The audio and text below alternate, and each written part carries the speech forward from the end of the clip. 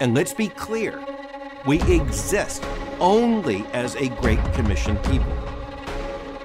We exist in order that sinners will hear the gospel of the Lord Jesus Christ and believe and be saved from all the nations. The marching orders of the Church of Jesus Christ were to go into all the world and preach the gospel, because the gospel has the power unto salvation. This is what it means to follow Christ. A call to live, a call to die, a call to spend your life for Jesus here and around the world until he returns. This is Amazon to the Himalayas podcast. I'm your host, Paul Aiken. Our guest today is Luke Womack. Luke is the founder and executive director of the Go Fund, which we'll hear more about in a moment. He's a graduate of California Baptist University and currently resides with his family in California. I'm really looking forward to this conversation. Luke, welcome to the podcast. Hey, glad to be with you, Paul. Thanks for having me. Hey, to start us off, why don't you share with us just some about your story, kind of who you are, how you came to know Christ, and what you do currently? Yeah, I would love to. I grew up in a Christian home, and I was actually one of 5 kids, believe it or not.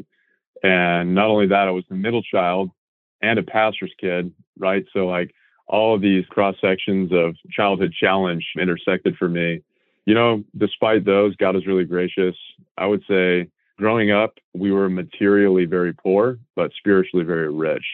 And when I say materially poor, I mean that from an American perspective. I mean, globally, we were still quite rich, but we were below the poverty line from an American perspective. I remember, as a kid, all 5 of us would drive up to a food pantry and we'd load up our green Ford Windstar with hundreds of frozen lasagna dinners.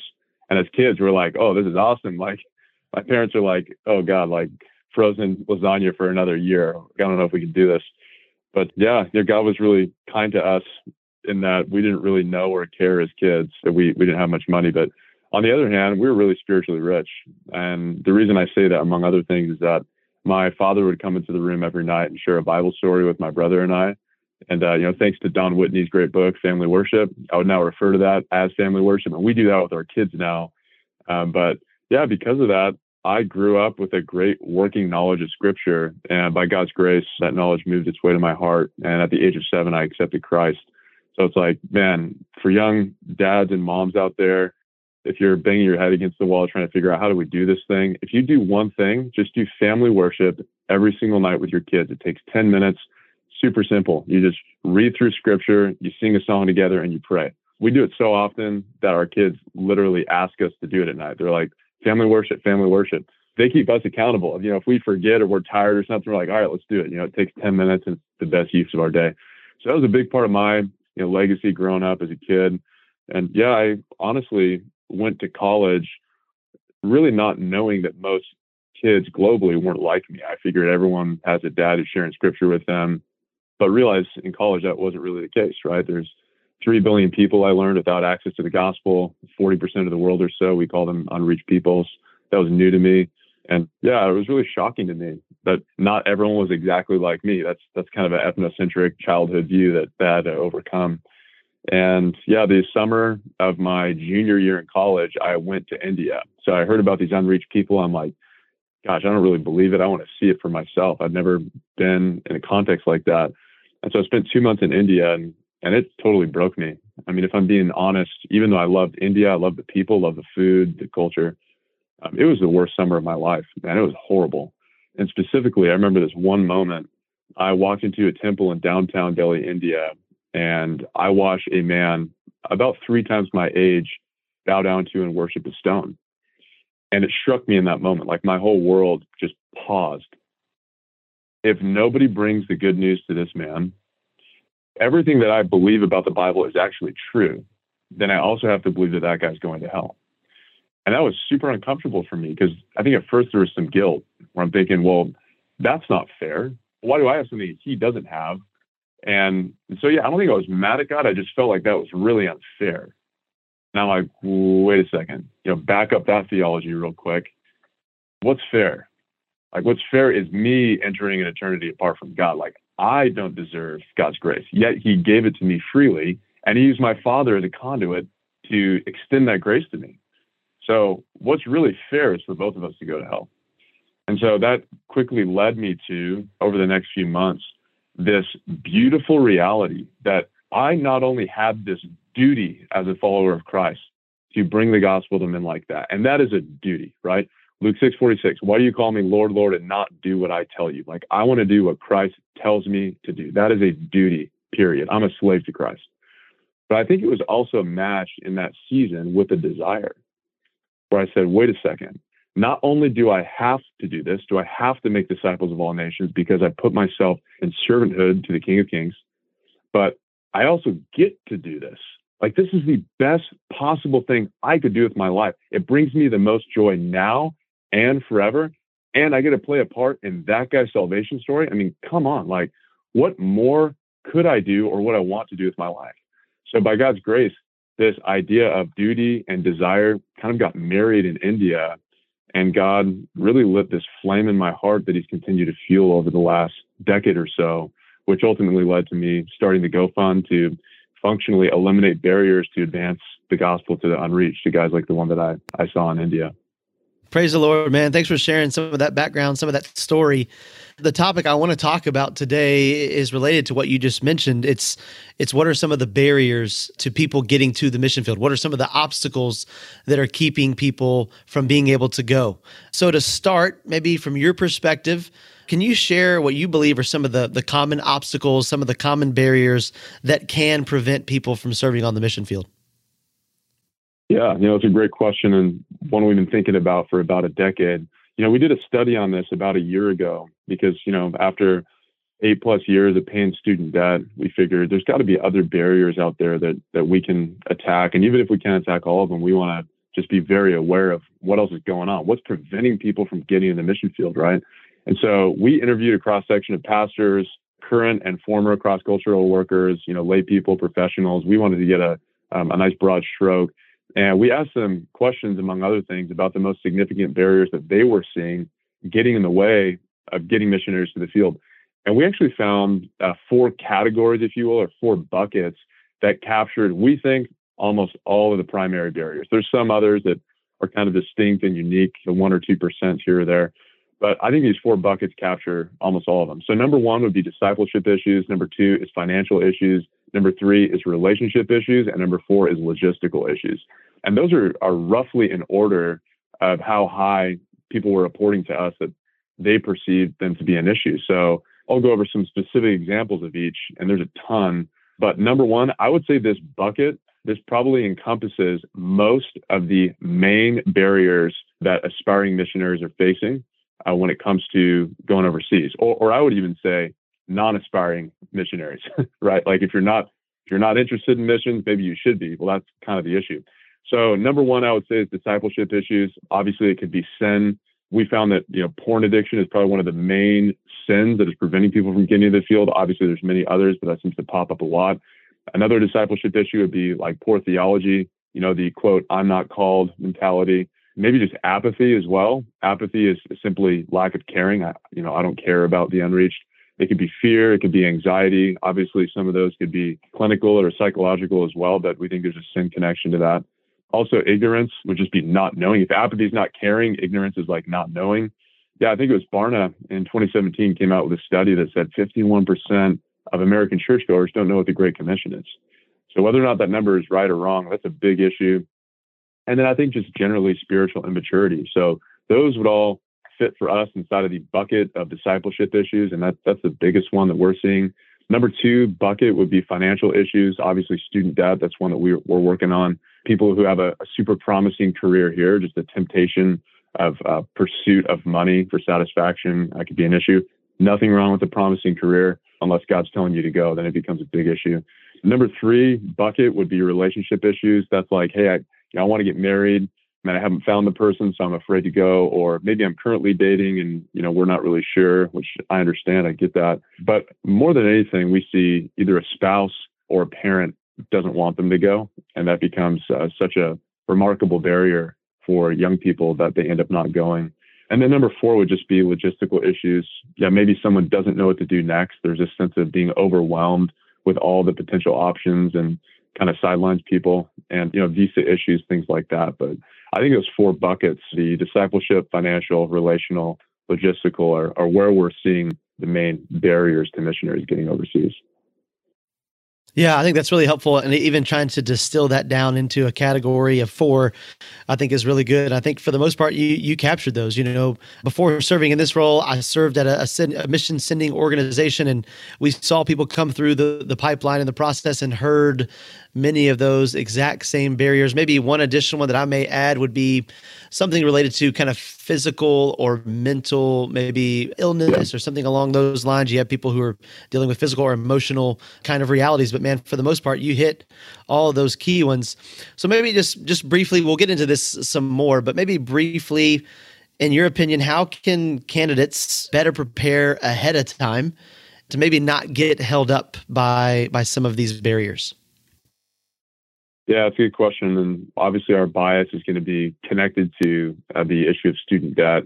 But yeah, I would just say, number one, most important, if you want to not get held up by some of the issues we were talking about, get plugged in deeply to a local church. I mean, there's no better solution for someone who's thinking about or considering going overseas. Get plugged into a local church. Don't church hop. Don't go to a new church every 6 months.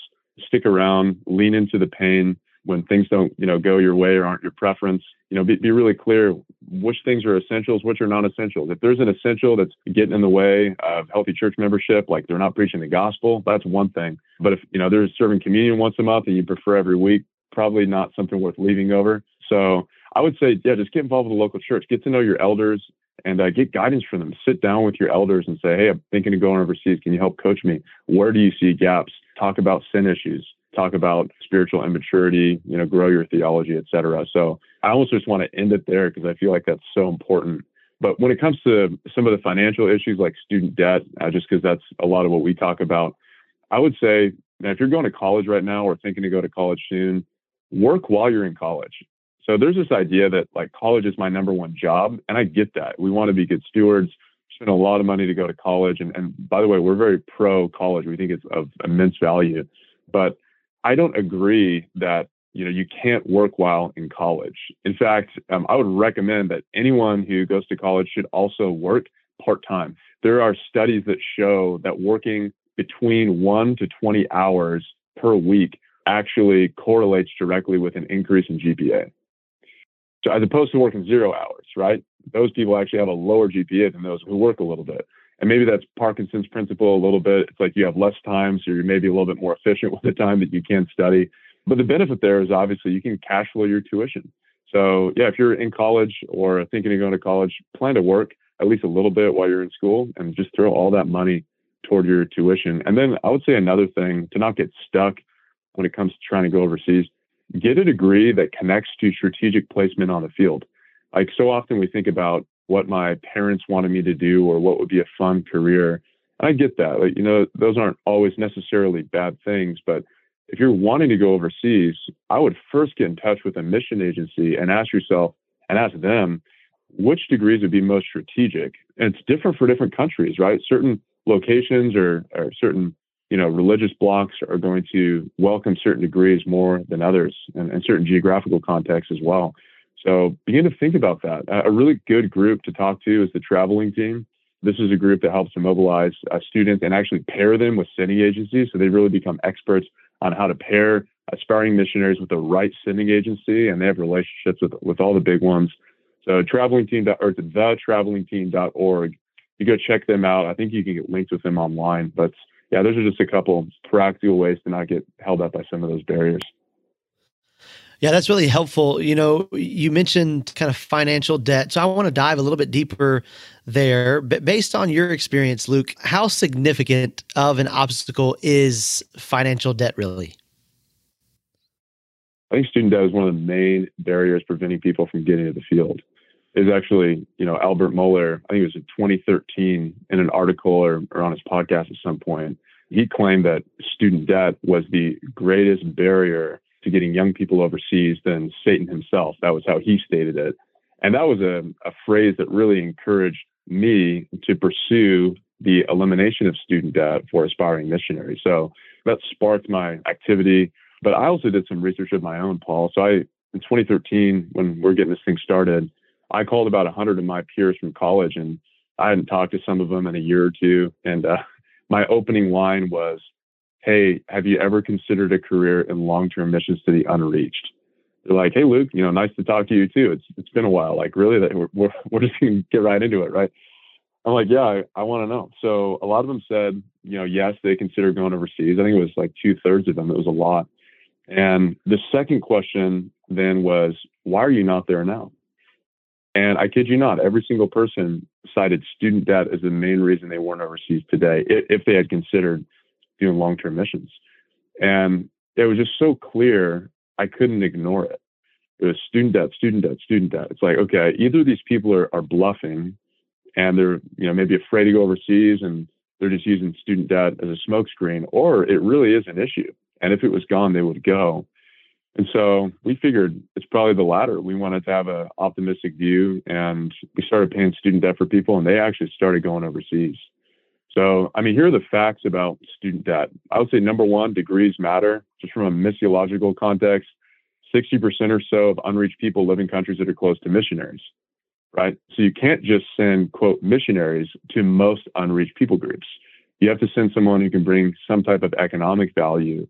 And typically how that's measured by a foreign country is looking at your studies. What degree do you have that you can utilize here to bring economic value? So that's number one. Degrees really do matter. Number two, student debt is real. And the problem isn't getting better, it's getting worse. Tuition costs have grown by a multiple of 2.6 since 1991. So in the last 30 years, tuition is almost 3 times more expensive. And that's after accounting for inflation. So like the real cost of tuition is 3x, which is a big deal, right? Like if you look at a chart of the growth in cost of goods and services over the last 20, 30 years, number one is like medical services, right? If you've been to the hospital in the last 5 years, it's like $100,000 to have a bed for a night. It's ridiculous, right? So obviously medical costs have gone way up, healthcare costs. And right behind that is student debt. It's not far behind. And then on the other end of the spectrum, just for fun, there's like TVs. Like, you remember when plasmas came out 20 years ago? It was like $5-10 to get a plasma, and like only a few people had them. Now you go into Costco or Sam's Club, they're like giving them away. They're like, hey, we don't even want it. Here's a 90-inch TV. It's $5. Just take it. We don't even want it. Just take it home. So that's an example of like two goods and services that have had opposite, impact and effect in our economy. But it just continues to get more expensive for tuition, which is obviously an issue. But the third thing that we're seeing, these degrees matter, they're expensive, but where the holdup comes in is mission agencies typically have a cap on the amount of student debt you can have when going overseas, which, by the way, we think is a good thing. So we wish mission agencies wouldn't raise the limit. We wish they'd all lower it to 0. You can't have any student debt, or you got to have someone else take care of it to go overseas. Like the IMB, for instance, biggest mission agency in the United States, their limit, I believe, is $200 a month. So if you have $200 a month or more student debt, you got to get that amount down before you go. So yeah, put all that together, some of those facts. We call it the mobilization paradox. Higher education is strategic, but student debt inhibits missions work. Okay. That background is really helpful. So now I want you to kind of shift gears and tell us about what you're doing with the GoFund. Obviously, you founded an organization essentially to kind of attack this problem. So tell us a little bit about how it came into existence and really what's the primary problem that you're trying to solve. Yeah, in college, I was discipled by a guy named Brian Zuniga. And, Brian really used, some of those old navigator tools, like, the little verse packs. So he taught me about that when I was in college, and, just kind of cut my teeth on spiritual disciplines as an adult. And it was an incredible experience. I actually read the biography of Dawson Trotman, who founded the Navigators. And I was so impressed by his story and just his remarkable obedience to God in the face of all the challenges he faced in his life, that I actually named my son after him. So our only son is named Dawson after Dawson Trotman. I have a list of people that I want to meet in heaven, obviously after, Jesus and some relatives. Really high up there is like Keith Green, musician from like the 80s, and Dawson Trotman. Dawson Trotman's probably number one on that list just because he's had such influence on my life. But he said this is how I would capture his legacy and something that really motivated me to do something in missions that mattered. He said, quote, never do anything that someone else can or will do when there's so much of importance to be done that others cannot or will not do.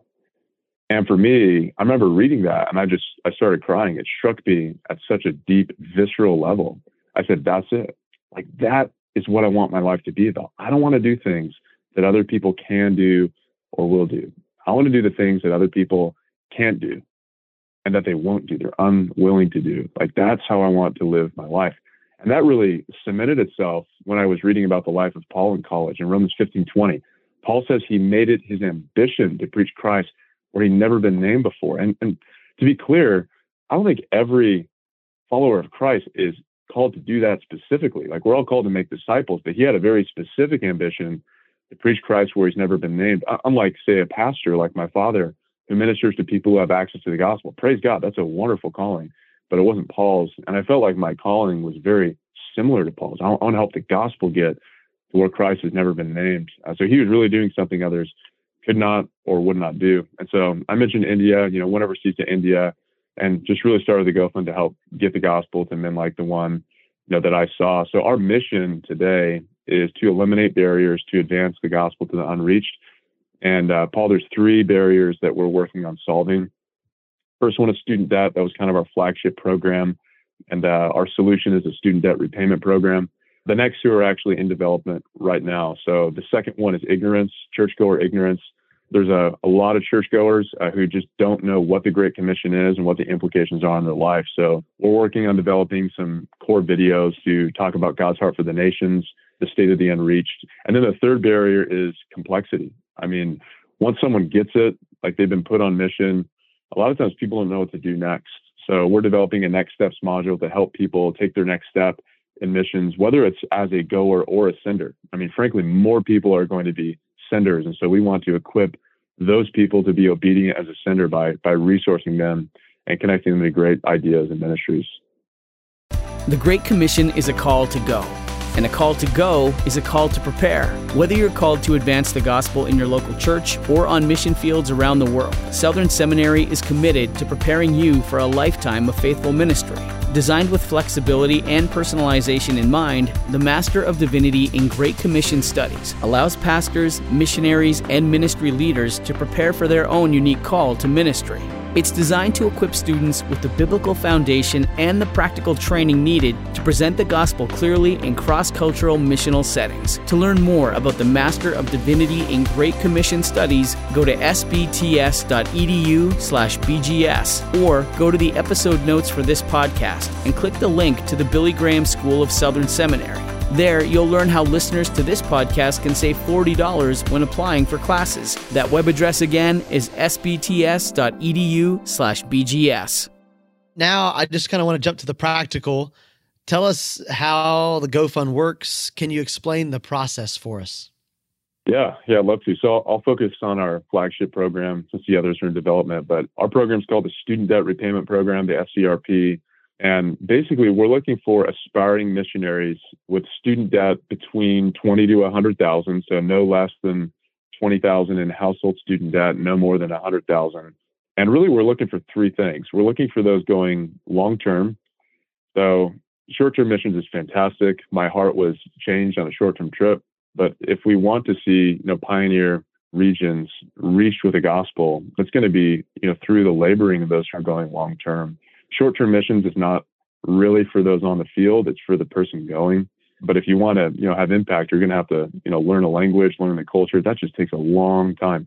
So it's not a number of years. It's really just a mindset. Hey, we're going to this people group to plant a church. And that's going to take some time and language learning likely. So long-term, we're also looking for aspiring missionaries going through their local church. So we're very big on local church.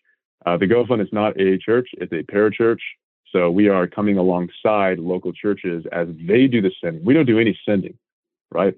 The church does all the sending, and we just want to meet a need that most churches can't meet. So we're looking for people involved in their local church. The question I always have for people, if they're kind of going as a lone ranger, so to speak, not connected to a local church, it's like, what are you planning to reproduce? You're going overseas to do what exactly? To plant a church? Okay. What model are you using if you're not yourself currently a part of a local church? Like, that logic just does not add up for me. And so we do want people plugged in to a local church who've been there for years, whose elders are giving them a thumbs up, supporting them emotionally, financially. It just works so much better when it's done that way. And I don't see an example in Scripture of Christians going out into cross-cultural work without people behind them supporting them. We just don't want to put people in that situation. And third would be unreached. We're looking for people going to unreached people groups. There's so much value in ministering to reach people. There's nothing wrong with that by any means. And God calls a lot of people to do that. It's just not what we do. God has called the Go Fund to resource missionaries going specifically to the unreached.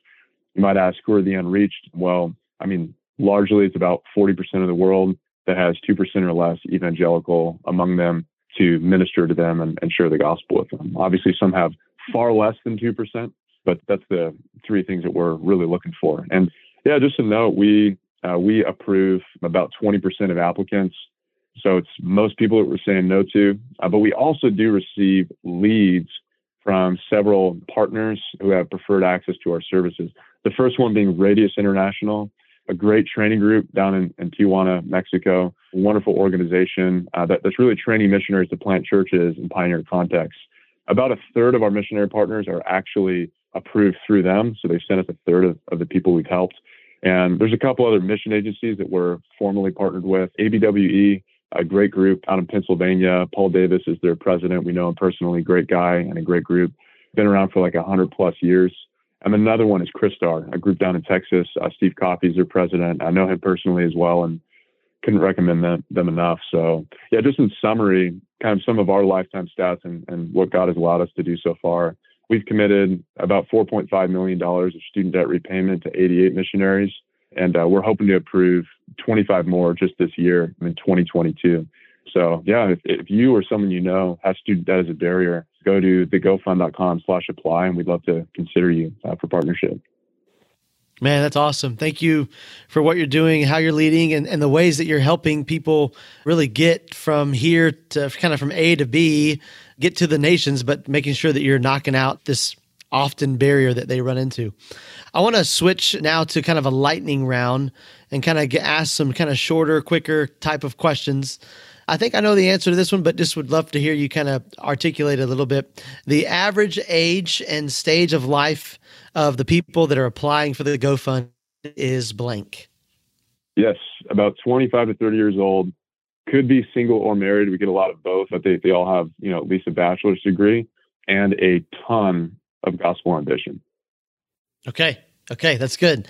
This is another fill in the blank question. What's one thing that churches could do better to help with the barrier of debt?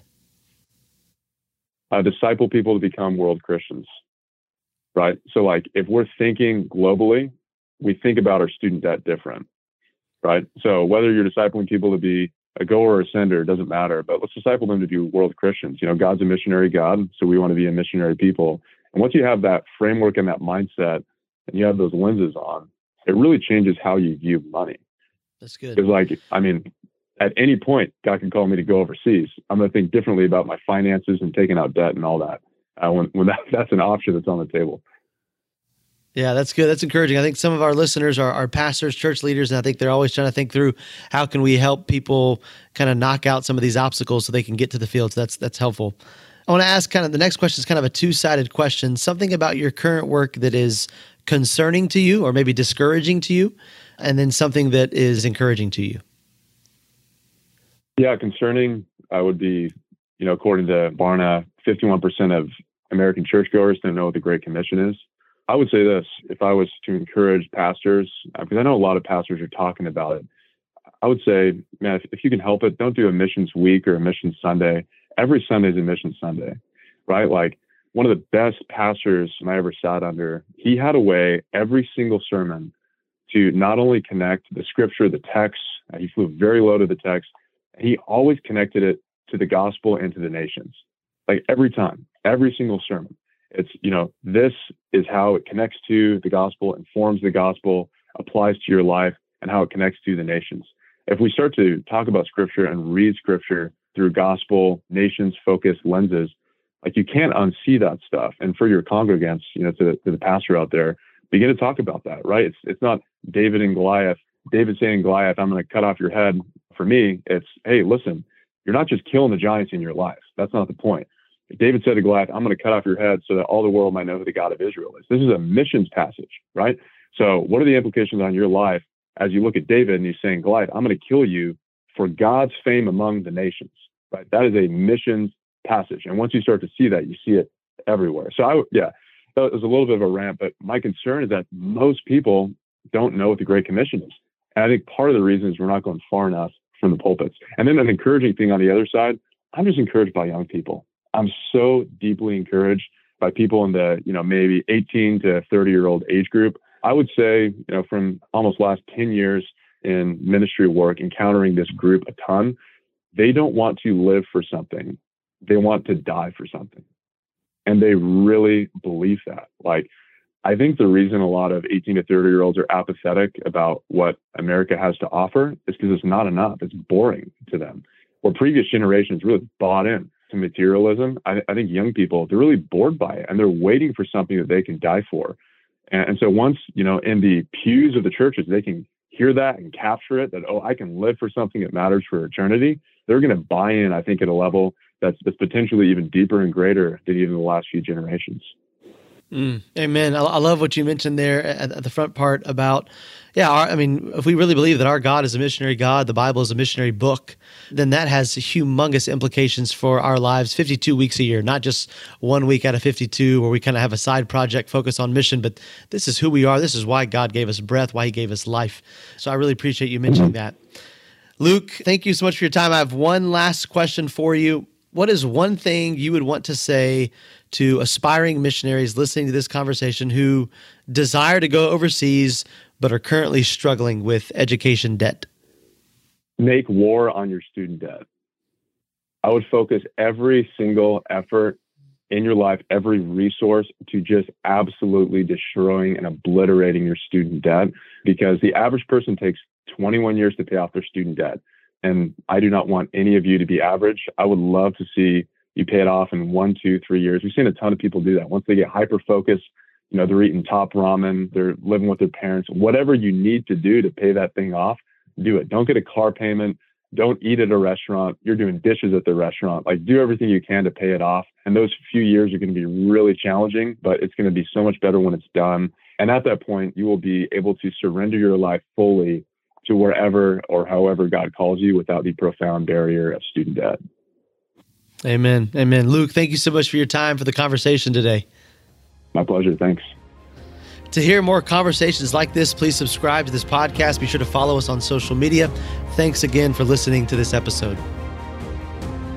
Thank you for joining us on Amazon to the Himalayas. This podcast is brought to you by the Billy Graham School at Southern Seminary. Please visit our website, www.sbts.edu/BGS, where you can subscribe to the show and learn more.